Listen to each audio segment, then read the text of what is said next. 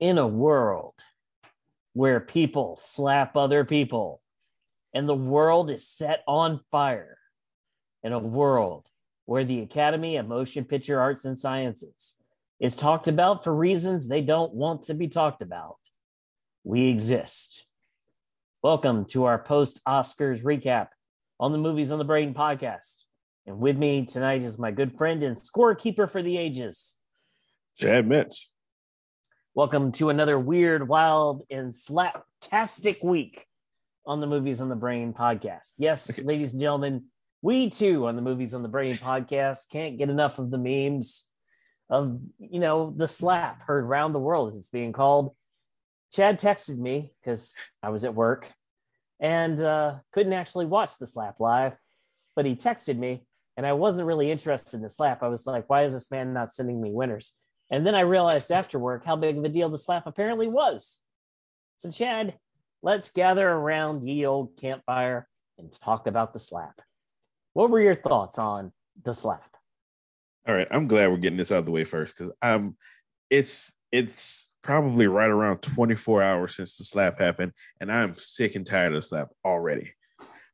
But to walk you through that moment, since you weren't able to watch it live, so we're sitting there, and this is for like the first time since I've been really watching the Oscars. This is the first time that I've watched it with the girl and the mom all at once. We were all watching the Oscars, and actually the mom went off to bed, but she was still watching it and commenting from the other room.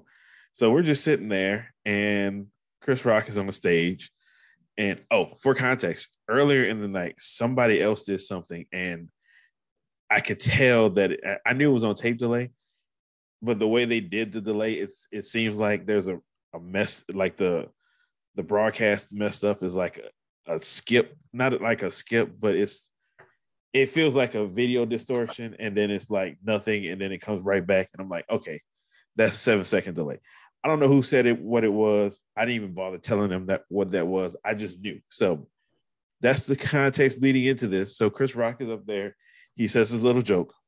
We see the cut to the table of Will Smith and Jada. And for context on that, they are the table closest to the stage. Like Chris Rock is on the big stage, and there's like a little runway that comes down, and right where that runway is, Will Smith is sitting right there. He's the closest person to the stage all night. So Chris Rock says a little joke. Will is kind of smiling, but I didn't even look at him when they cut to the camera to Jada. To both of them, I looked straight at Jada, and Jada she rolled her eyes, and it was the look of somebody that just was like, oh, I got to deal with this dude again. And then they cut away, and then you just see Will Smith walking up the stage, and the way he's walking up and the way Chris Rock is looking at him is like, oh, this is a bit. So this whole thing was to set up a bit, and the way he cocked back. And it was an over-dramatic slap. So I really thought it was a bit until that distortion came back. And it was the longest distortion like ever. I was like, oh, this might be something real, but I'm still not sure. But it was the picture and sound were distorted and gone for like 15 seconds. And then when it comes back in, Chris Rock is just saying, this is the biggest thing to happen biggest night in television history. Yeah. And I'm like, that can't be real. So immediately I head for the tweets, and everybody's saying the same thing. Did all your feeds cut out? Did that really happen? Was that really a bit? And then within 5 minutes, everybody's like, yes, it was real. And then that's when all of the foreign language feeds started coming in, and I got to watch the whole thing. And I woke up this morning, I was like, that really couldn't have happened. That just seems like something like Will Smith, this person that has been in all our lives for like 40 years. Pushing 40 years, yeah. Has this well-manicured image, is like the consummate good guy. Nobody really has anything bad to say about him. He really walked on stage in the middle of the Academy Awards and slapped Chris Rock on a night when everybody was sure he was winning the Oscars, and it took over. It took over the show. That's what all the tweets were about.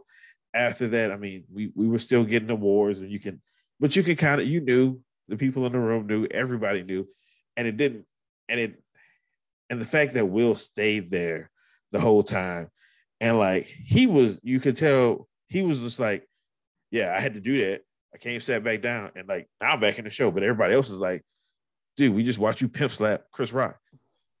So it took over the show. It has since taken over everything about the Oscars since then, and I guess I'll never forget that moment for forever. Just like I was completely shocked that it happened. But now I'm at the point that I really like, once we're done talking about it, I don't ever want to talk about this again. Ever. So since when did you actually see it? Since I know you didn't see it like live. Saw the video at 1 a.m. My first impressions were, I think, disbelief, shock, and I think the reason that those come to my mind is because this wasn't like he was just some presenter, right? This wasn't like he was just there to perform a song or something. This man was there walking into the theater, knowing the weight of what he was about to achieve. Like he is now an Oscar winner. Like no one can take that from him ever, although apparently they're going to try. Some people are going to try. Like he is an Oscar winner, and deservedly so for the performance. And the idea that like it would have been like Denzel Washington going up to Halle Berry on that night in 2002 and causing Halle Berry to have a wardrobe malfunction in the middle of her speech. It's like, that just doesn't happen. Like, you know, you're going to win. Why? Like, so, and then when I saw the video and I saw Will's reaction, I was like, okay, so Homeboy got told something. Homeboy got told that she was disrespected and that she felt a certain kind of way and that she wanted some respect put on their name. And so all he did was go up there and do the thing that the wife told him to do, which was put some respect on the name. And what Will Smith said after the slap, which was exactly that: keep my wife's name out of your mouth. Put some respect on our name. And so if you look at the people watching in the background, you see the shock, you see the awe. It's clearly not a bit. You're reading so ordinarily we're sitting here nearly 24 hours removed from the Academy Awards, and we're talking about the voting, and we're talking about the categories, and we're talking about the speeches, and we're talking about like what won Best Picture, and you know, how about this amazing speech from this particular actor, or we're talking about some bad joke like I saw your boobs, you know, that is just done in horrible taste that just bombs the entire audience. I'm disappointed I missed the telecast because A, I love Wanda Sykes, and B, Wanda Sykes really should have skewered somebody after the Will Smith slap. But and we can get into the hosting thing in a bit, but like for me, this was just like the joke fit the type of humor they were using throughout the telecast. The joke was probably written for Chris Rock and not an ad lib. Oh no, they said it's an ad lib. Okay, well, if it's that could also then be them trying to take some heat off themselves, because no one wants to be the guy that, yeah, I wrote that joke. It fit the tone and the tenor of what the humor had been. It also just, not only did it fit the tone and the tenor of the broadcast and humor that was being used, but it also, they had a working relationship. They've been friends for a long time. So I just thought it was one friend ribbing another. And then apparently it went too far. So, like, the most awkward part of the whole deal is he has to give a speech accepting the Oscar afterwards. And we're here on this night where we normally talk about all those other people, and we're not. But one thing that is never going to change, regardless of what happens at the Academy Awards, are the morning after post-mortem THR trade pages.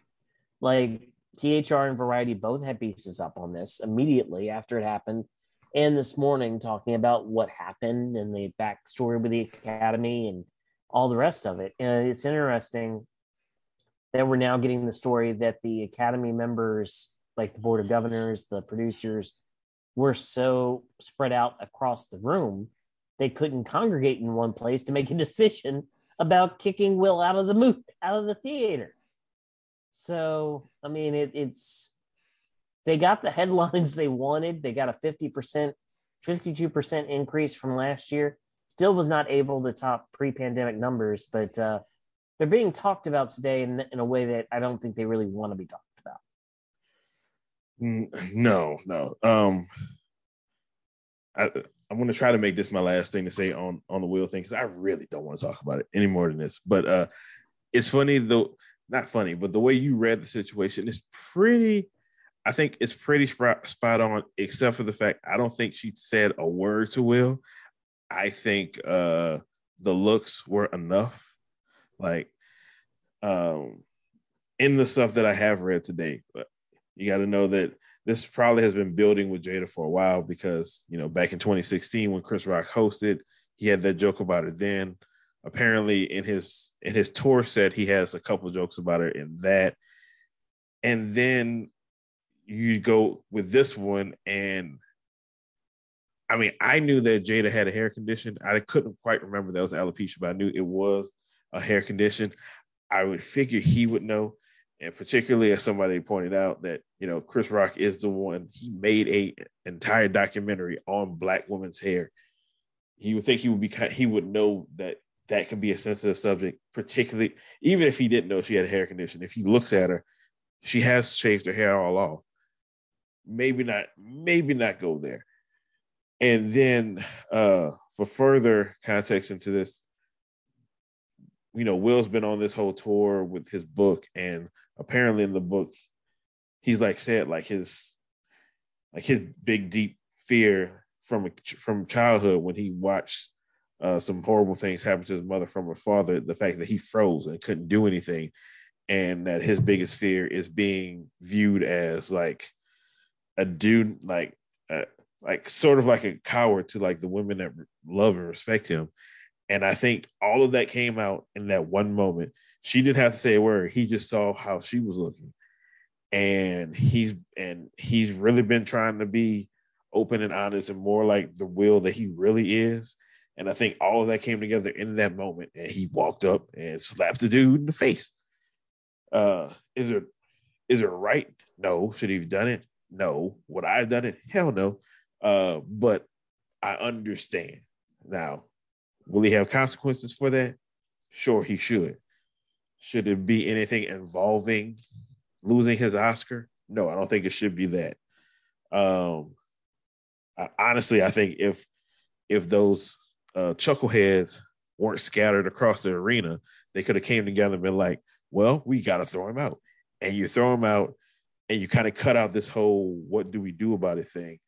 Yeah, he still wins the Oscar, but he's not there to get it. He misses out on the biggest moment of his career because he created this moment for his career.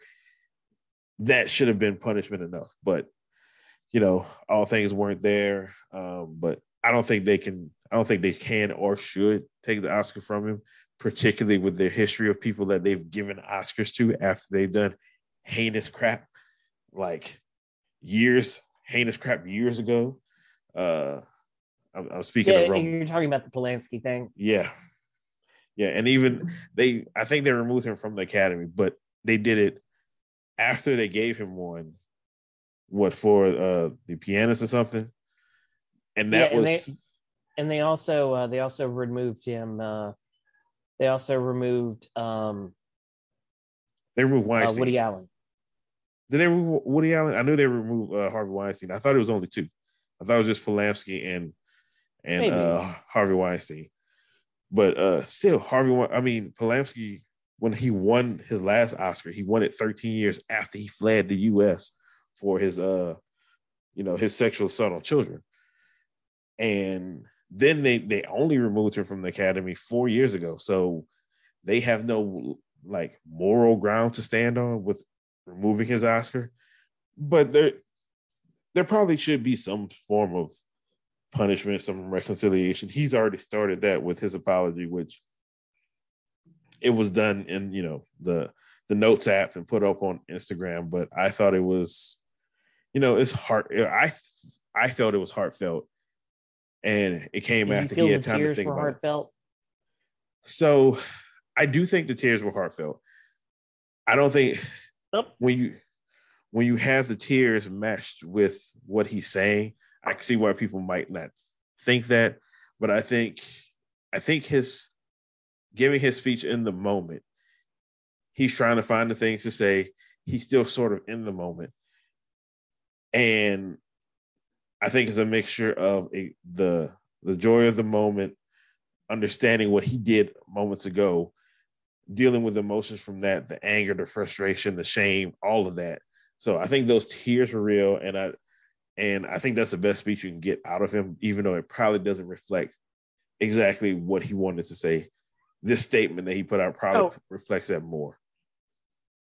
No, and the thing is, honestly, the Denzel thing is the biggest thing that people are pulling from that speech about being at your highest point is when the devil comes for you hardest.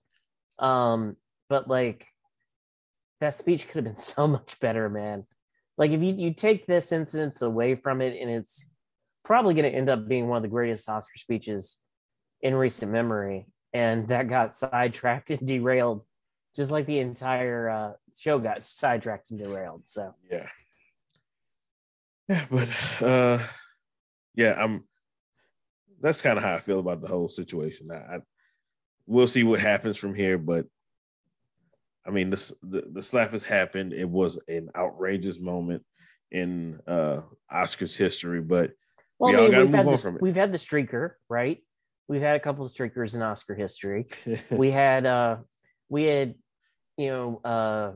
Brando not show up to receive an Oscar and send a Native American in his place to make a political statement. Oh, see, okay, so that's one of the things that I saw the clip of her giving the speech. I didn't know why. I didn't know who she was. Why I remember her saying at the end something about thanking Marlon Brando or something to the effect. So I just thought she had won it. I didn't know that's why she was up there. Yeah, he knew he was going to win, and so he sent a Native American woman in there to enter in his place to give, as a representative of his, to give the speech, to accept the award, so that she could use it as a moment to talk about her people and the oppression of the Native American people, and at the hands of the white folk. So like we've been through some. We go back and watch the bowling for Columbine acceptance speech that old boy gives. Like we've seen some controversial like moments in the history of the Oscars. Like this is just another big one. But Chad, let's talk about the host here. What did you think of the monologues? And I say monologues because they pretty much gave everybody at least one, and they had a joint one. What did you think of the monologues? What did you think of the tone and tenor of the humor? And was this better or worse than I Saw Your Boobs? So because just for reference, the Seth MacFarlane hosted Oscars are my low bar for like the lowest of the low that the Academy can go. Not even the James Franco one. That's above that. Yes, it's even because like at least Anne Hathaway is trying. True. At least Anne Hathaway has a passion and a love for the Oscars. Franco was just high as shit and just didn't care and was just chill-duding his way through reading a teleprompter. I have no problem with that. Like the way the MacFarlane And it's not his fault, really. The Academy hired him and then was shocked that the dude who created Family Guy had a certain kind of humor that he brought to the show. And it's like, no, these two things don't go together. Your brand, your elitist, so-called elitist brand, is not what he is. So, like, and then you add in the "I Saw Your Boobs," which includes a montage of pans to women who have had their boobs exposed in film, some of which included women who had their breasts exposed in rape scenes and incest scenes, by the way. You know, not great. So yes, the Seth MacFarlane, I think that was 2013. That bar is really low. Okay. Well, they're not that low. I thought they were fine. I don't think the way that it was structured or some of the setups or jokes that were given put them in the best position. I thought when they were up there on stage, kind of, riffing a little bit, it went well. But I mean, I think they had the opening monologue, which is fine. They had that like middle monologue where Amy Schumer was dressed up as Spider-Man. That was kind of fine. And then they each had like one or two on their own. But honestly, like there's like an hour between the last time we saw a host and like the time Amy Schumer came up after the whole Will Smith thing happened. It was a long time where we didn't see any of them. And as I think back on the show, I think there are large swaths of time where we don't see any of them. And in that case, I mean, you could just go back to not having a host if your hosts are only going to be up there, for maybe 2 minutes every hour of a 3.5 hour. Actually, this one is like 3 hours and 40 minutes show. So I thought they did fine for what they were given. I thought they were giving some duds, like the museum thing. It was nice to see the museum. The setup kind of sucked. The thing with Regina Hall with the guys that she brought up on stage, I didn't mind it, but I saw some people, particularly women, that thought they were trying to make her out to. I mean, the jokes, the way that position made her out to be what Neanderthals think of as like a slut or something like that. So I can understand people's hesitation with that. And I mean, Amy Schumer was, I don't remember her one standout set besides the thing. Well, she had the thing with Jesse Plemons and Kirsten Dunst, which people thought was real, and that she was really like disregarding Kirsten Dunst in any form or fashion. So I think the things they did collectively were good. I think the things they did individually all had elements. There were elements. There were elements of everything that was done that worked and elements that didn't. For me, it was extremely hard to sit there and watch these three women, particularly Amy Schumer, who, like, her brand of comedy is just different.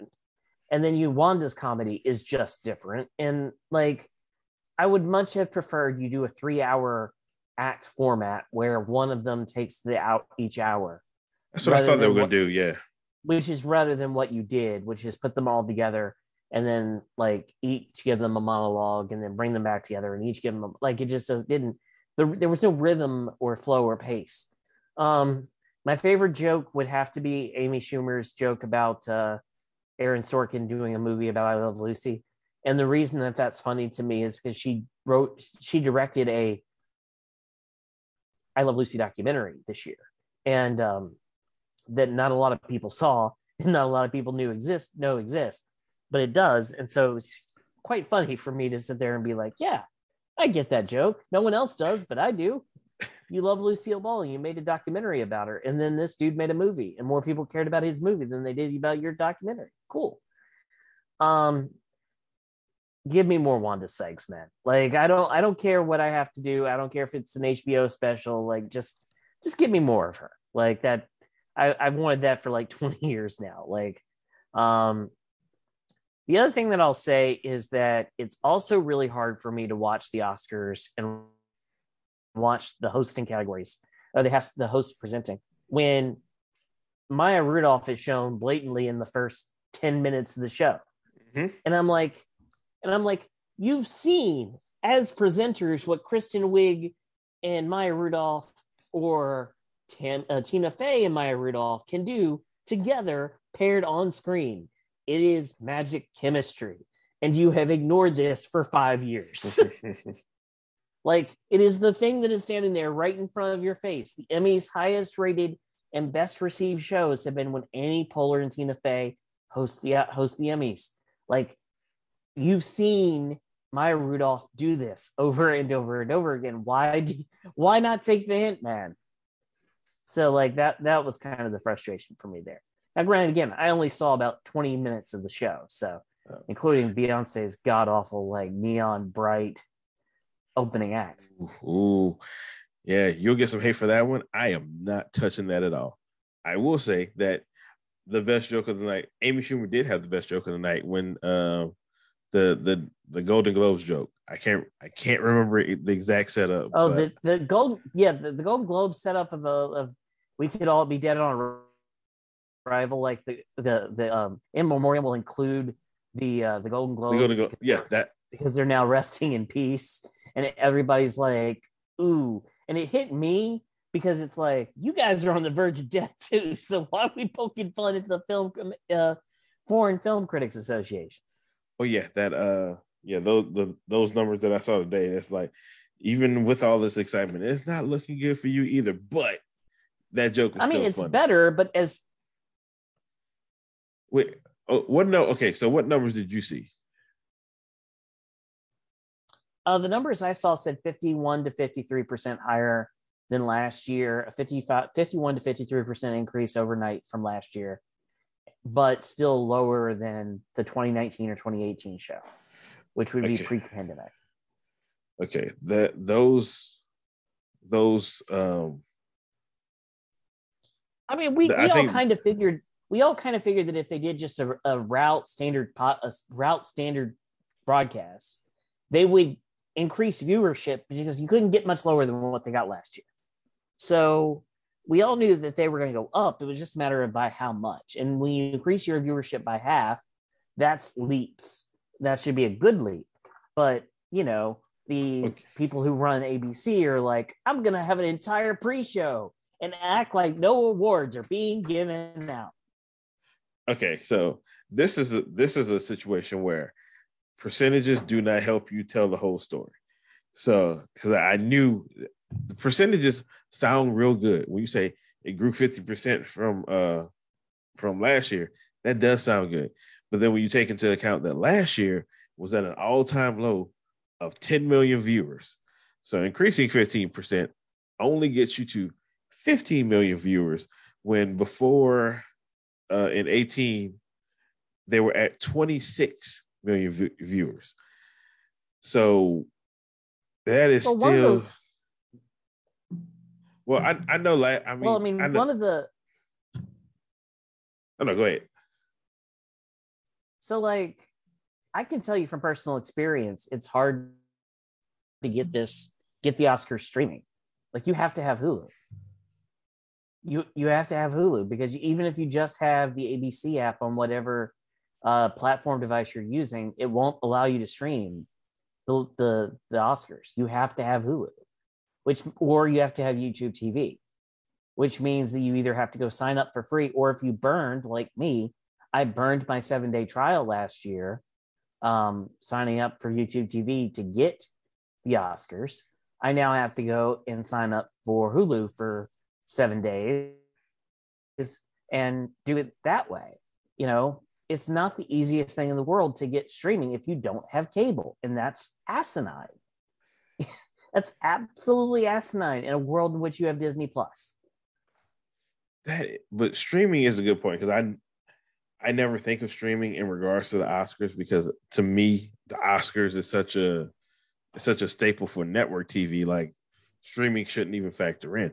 But that is a good point, right? But if you don't have cable, well, if you don't have cable but you're home and you're not trying to, you can still catch it over the air. You have to go get like the over the air antenna, but technically you don't need cable to watch it. But there are a lot of people that just don't have that. They just people that are younger than us don't have rabbit ears. Yeah, they watch everything on their computers or their phones. So yeah, streaming is a thing for them. And we don't know what the streaming numbers are. We've only ever talked about it in terms of TV ratings, but what are the streaming numbers? Does that make it look any more appealing? Do the streaming numbers make up for what they've lost in the ratings? The way they talk about it, I don't think they do. And considering who the people are that are probably going to be streaming and what they really like, they're not really into movies, or at least these type of movies, so it probably doesn't help as much, but it's something to consider. But I think that just the fact that we only talk about ratings with the Oscars kind of illustrates what the Oscars problem, because it's viewed as, I know for me, it's viewed as like a traditional terrestrial show that you can catch over the air, and people that like it are people that are going to catch it over the air. So streaming shouldn't be as important. However, considering everything is going to streaming, it should be as or more important, but we don't ever hear about those numbers. So it's just, it's just something, once you said streaming, it kind of just made me go down that. It's extremely difficult for me to grab it, and it shouldn't be. Like ABC as a whole should not be that difficult to stream, but specifically the Oscars, it shouldn't be that hard. It really should not be that hard. And, we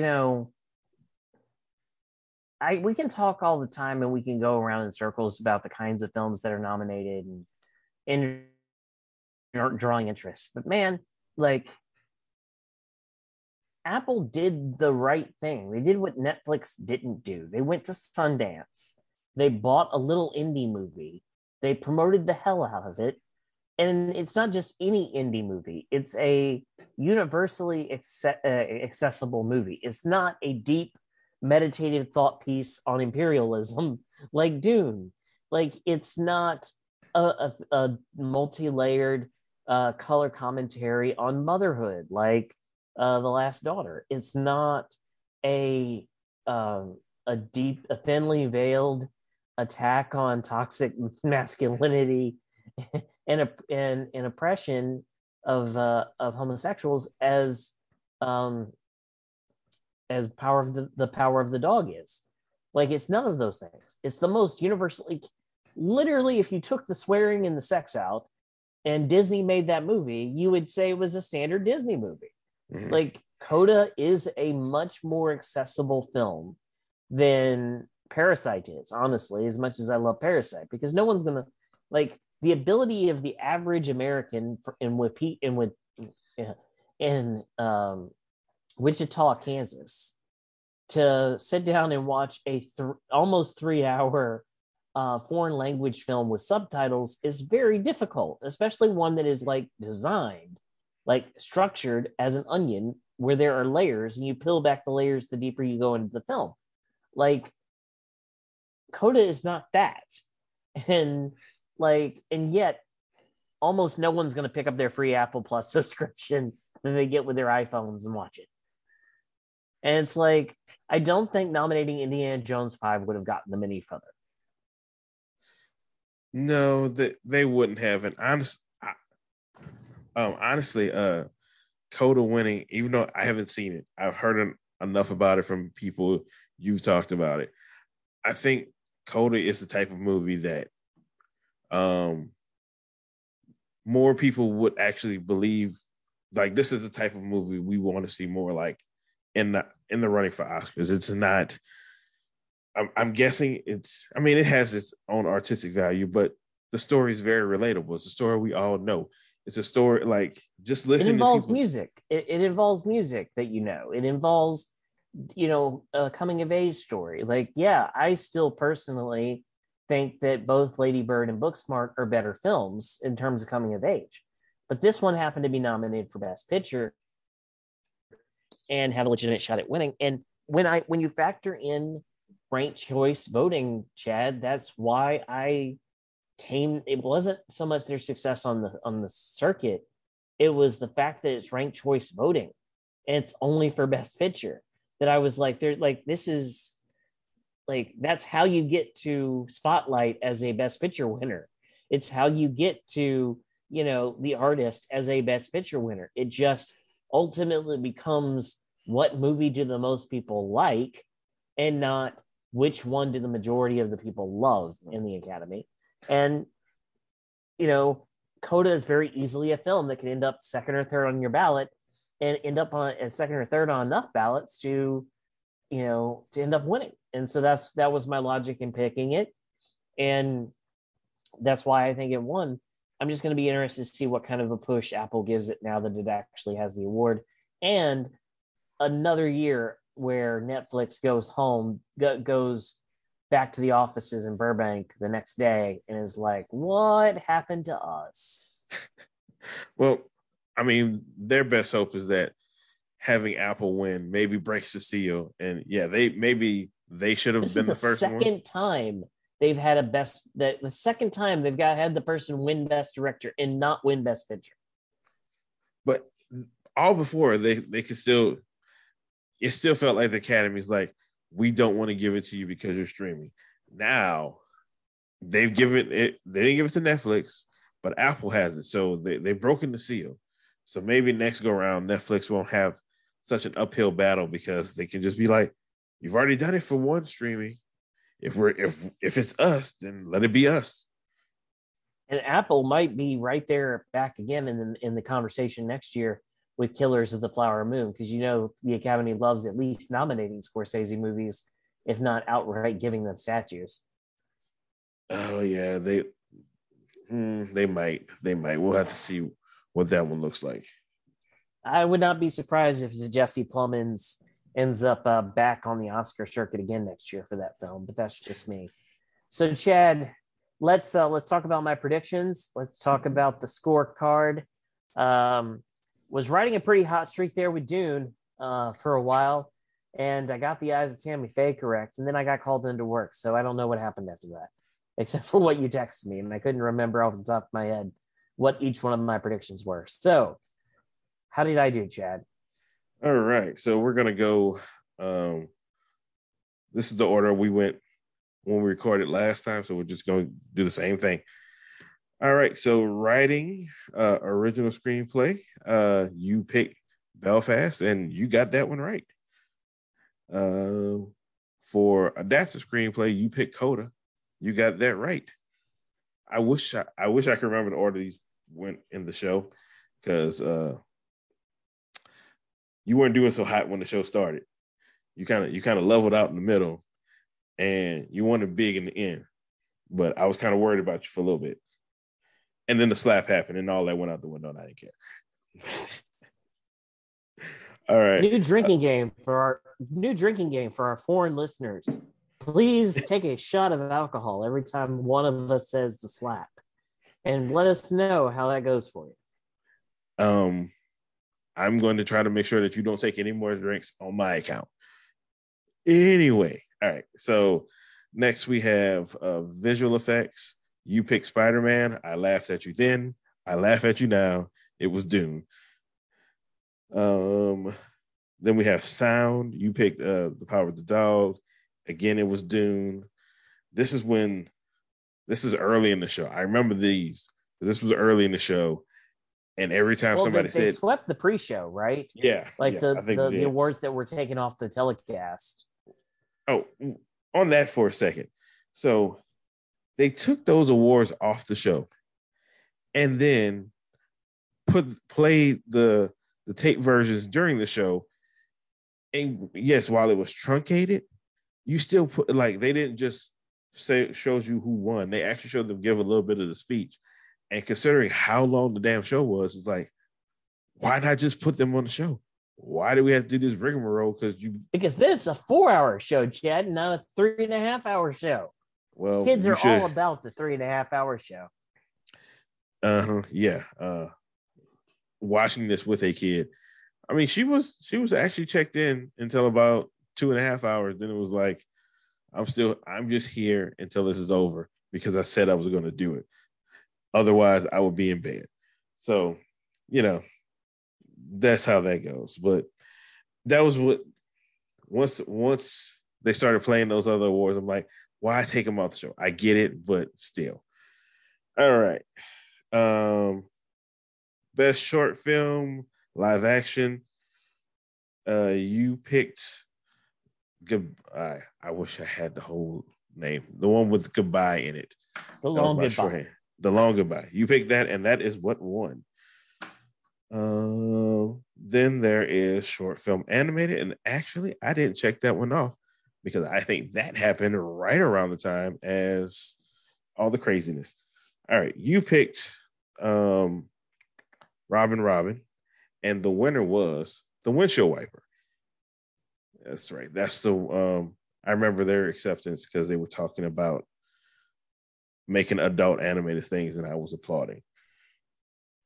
All right. Next, we have production design. You had West Side Story. The winner was, of course, Dune. All right. Then for music, the best song, it was No Time to Die, which we saw performed at the show itself.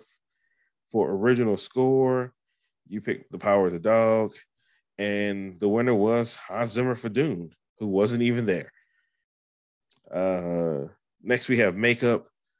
Like as soon as this category came up, I'm like, there's no other way that it's anything than Tammy Faye, and it was. Yeah, because again, as my logic, like to Jessica Chastain's credit, and I love that speech, by the way. To Jessica Chastain's credit, she had been talking up the hair and makeup people the entire tour through the entire thing award season. So there was, when you have your star behind you, it really helps. Yeah. And it was justified. I thought that was a good one. So for international film, our theory remains the same. If you're nominated for that and Best Picture, you're going to win a national film. So that was Drive My Car. All right. Editing, you picked Tick, Tick, Boom. It was, again, Dune. Documentary short, you picked We Were Bullies. I think that's the name of it. But it was the winner was The Queen of Basketball. All right. Documentary feature. It was this is where I shouldn't have gone shorthand. Summer So. And it was Summer So. Questlove is an Oscar winner.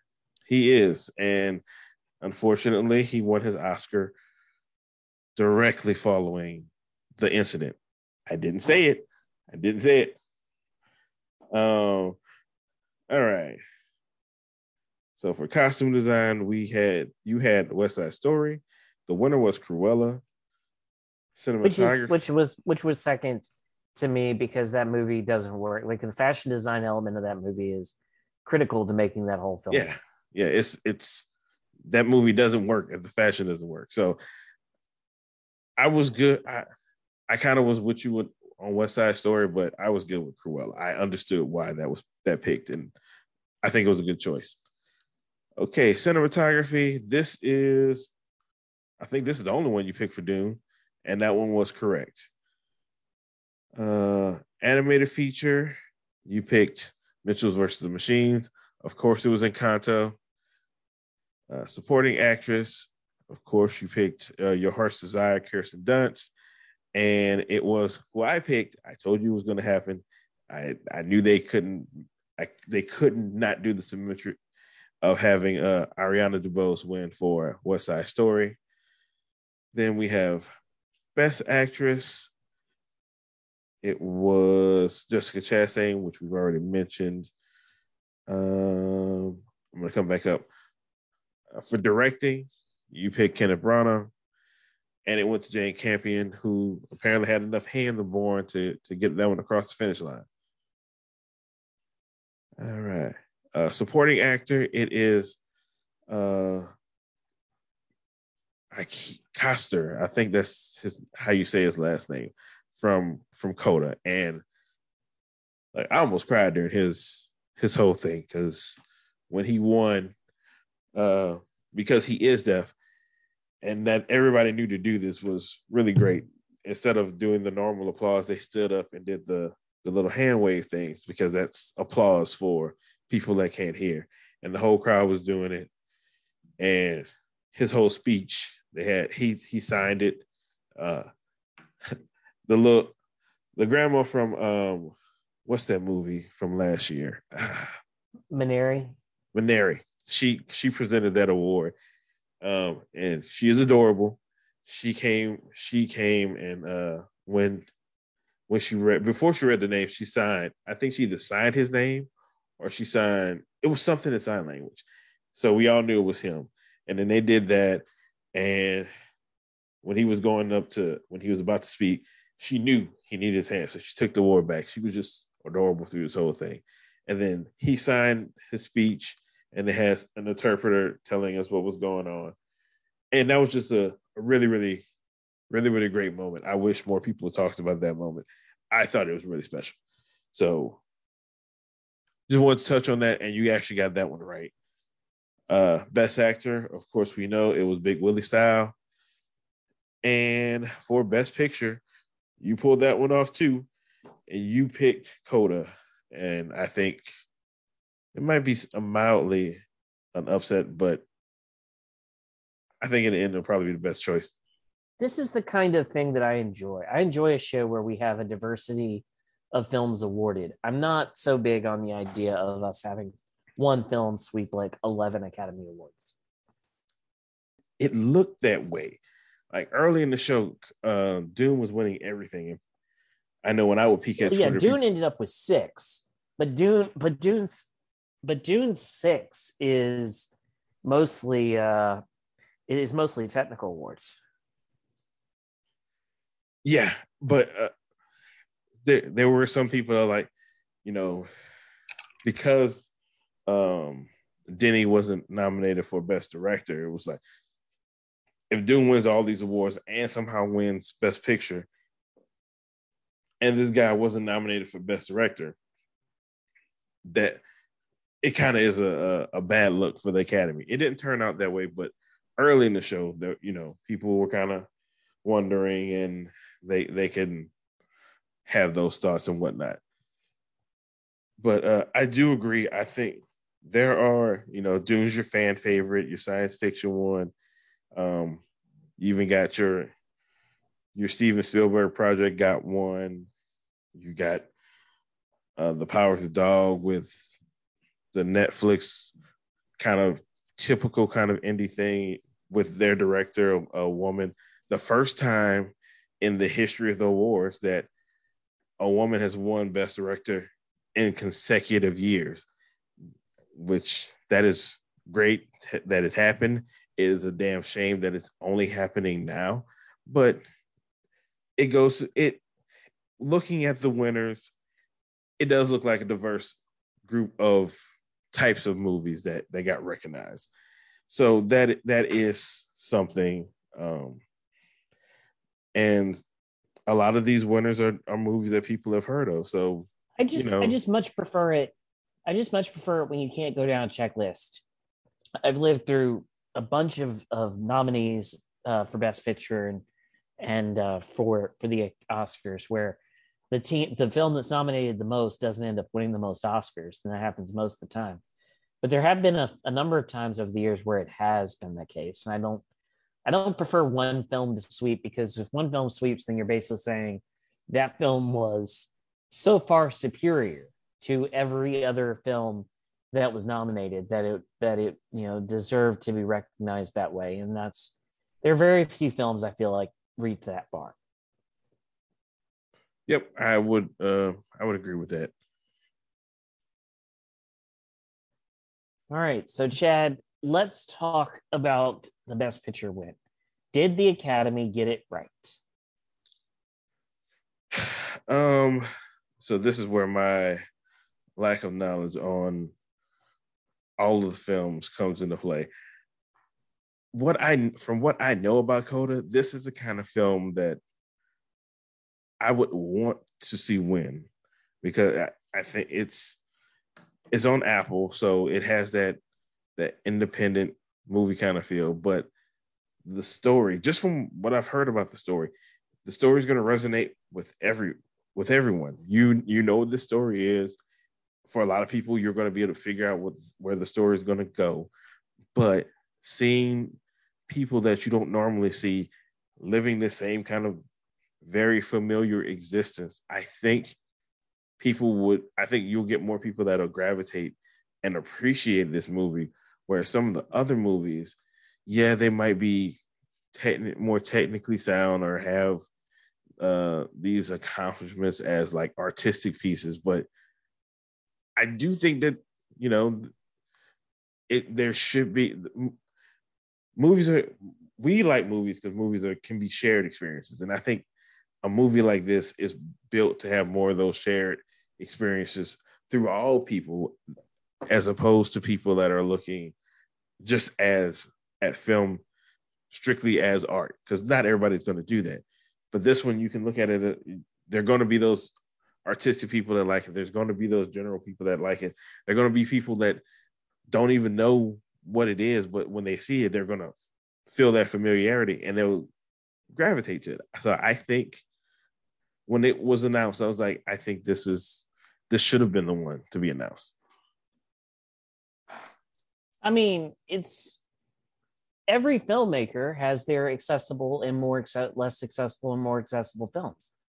I've argued that the reason that I've seen Once Upon a Time in Hollywood more times than I've seen any other Tarantino film is because it's the most accessible. It's just a straight hangout movie. You can't really Tarantino's stamp of violence and bloodshed isn't on that film to the final 5 minutes.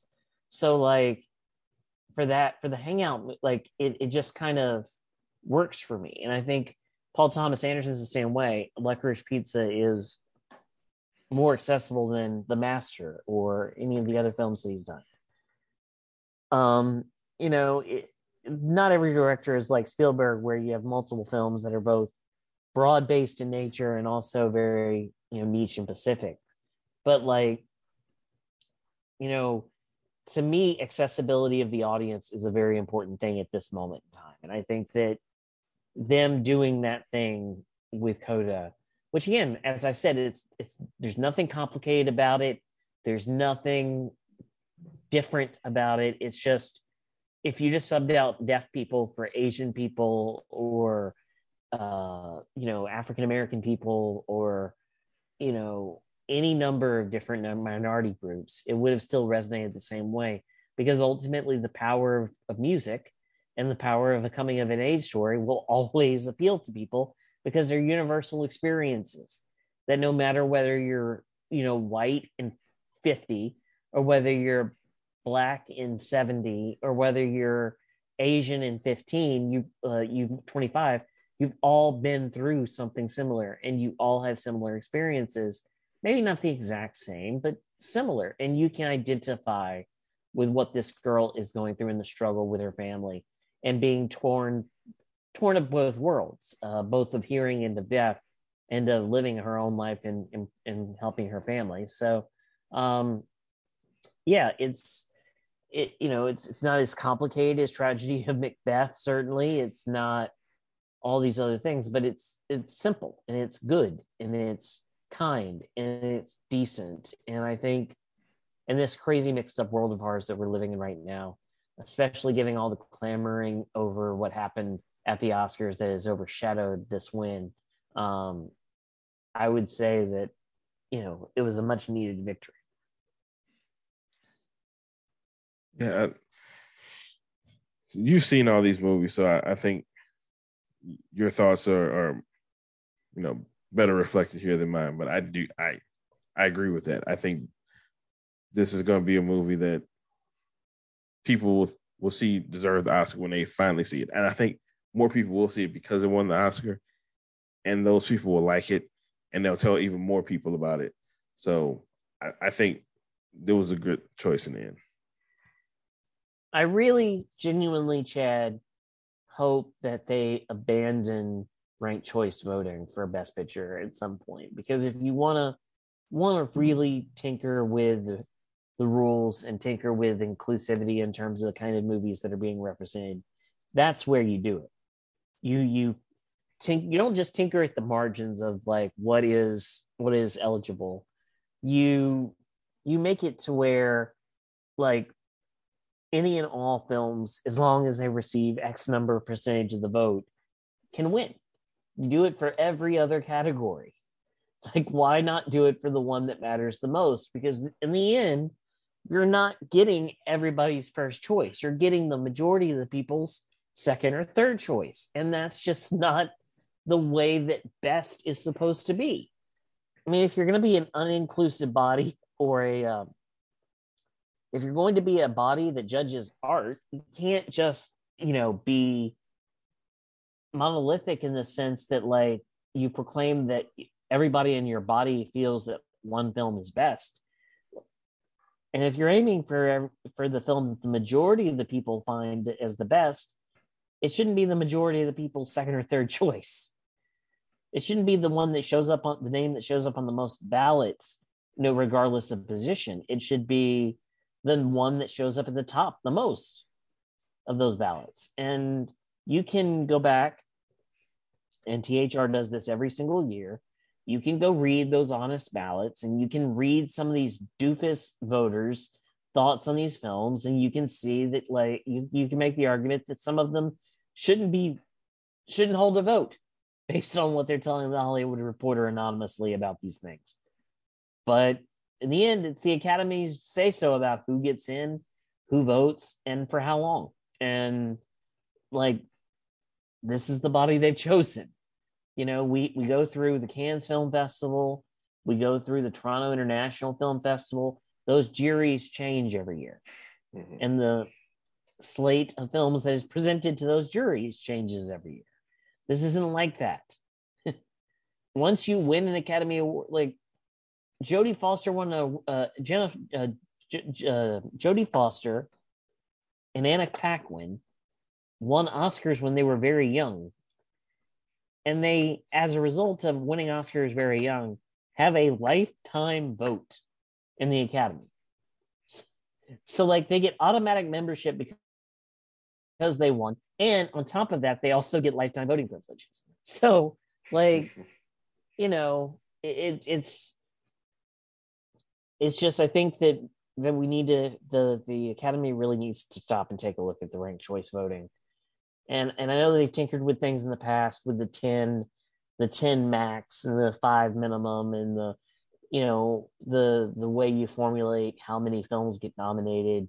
But I really do think we need to just straight up go back to the film that receives the most votes from the most people in the Academy wins. Yeah, when you lay it out like that, I understand what ranked choice voting is, and I understand why it's used in like elections and things. But when you put it like that you basically have a chance of not getting a consensus of people's number one, but a consensus of like their number 2 or 3, just because of how it's laid out. I get where you're coming from with not wanting ranked choice for it. I honestly don't know enough about it one way or another to like really like stomp one way or another, but I see where you're coming from with it. Because if you just do straight up popular vote, it's the one that ends up in the first place spot on the majority of the ballots that the Academy hands out and gets back. And that to me should be the definition of what is best. The film that won the most votes from the Academy overall, and the number of first place votes the Academy overall, not the film that won the most votes overall, regardless of spot. The film that won the most number 1 votes, and that's the way that I think it should be. But at the same time, I do acknowledge that doing it this way creates a pathway for films like Parasite, like Spotlight to get nominated and to win. So I understand that it's a double-edged sword. I also want to take an opportunity to once again remind the Academy that they need to be fully transparent and we need to see the numbers. Because like that helps people know how close of a race something is. And knowing the numbers might generate some interest, in your, for example, if you were posting the results with the actual percentages live on oscars.org as the results are being revealed, like immediately after a category, present a category, you give the award, and the person gives a speech, and then they go to commercial break. Before they go to commercial break, or while they're in commercial break, they put on the website, okay, we just handed out the award for Best Supporting Actress. Here was the vote breakdown. This person won. Here were the percentages. And that can also give you a good indication for what the rest of the show is going to be. But I think that they should release those numbers. I mean, because in the end, it doesn't really matter. It's an internal poll anyway. But like, I'd like to know by how many votes the Coda guy won. Was it a close race? Was it a wide race? How many people had Coda on their ballot as opposed to Power of the Dog? Because we've been told that it was a close neck and neck race all throughout award season. Well, how close of a race really was it?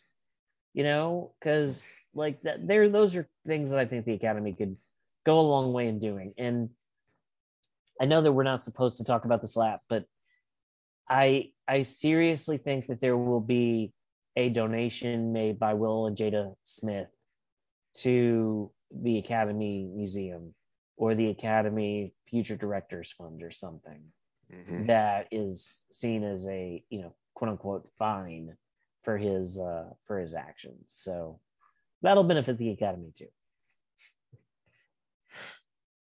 Yeah. I mean, they'll get something out of it. I mean, like I said earlier, I do think there should be some active contrition, and that helps the Academy. It helps the museum. It helps, future directors. It helps the work that the Academy is doing, and it's him admitting that what he did was wrong, which, is helpful. He's already done that, so yeah. So yeah. All right, Chad, that'll about do it for this week's podcast. If you want to keep up with this podcast, you can follow us on Twitter. I am at BCW Tiger Fan. And at the Mets Theory. Thank you very much, and have a happy WrestleMania weekend, everybody, as we head on the road to Dallas, where Stone Cold Steve Austin will stun people for the 5th WrestleMania since he retired. Thank you very much, and have a pleasant evening.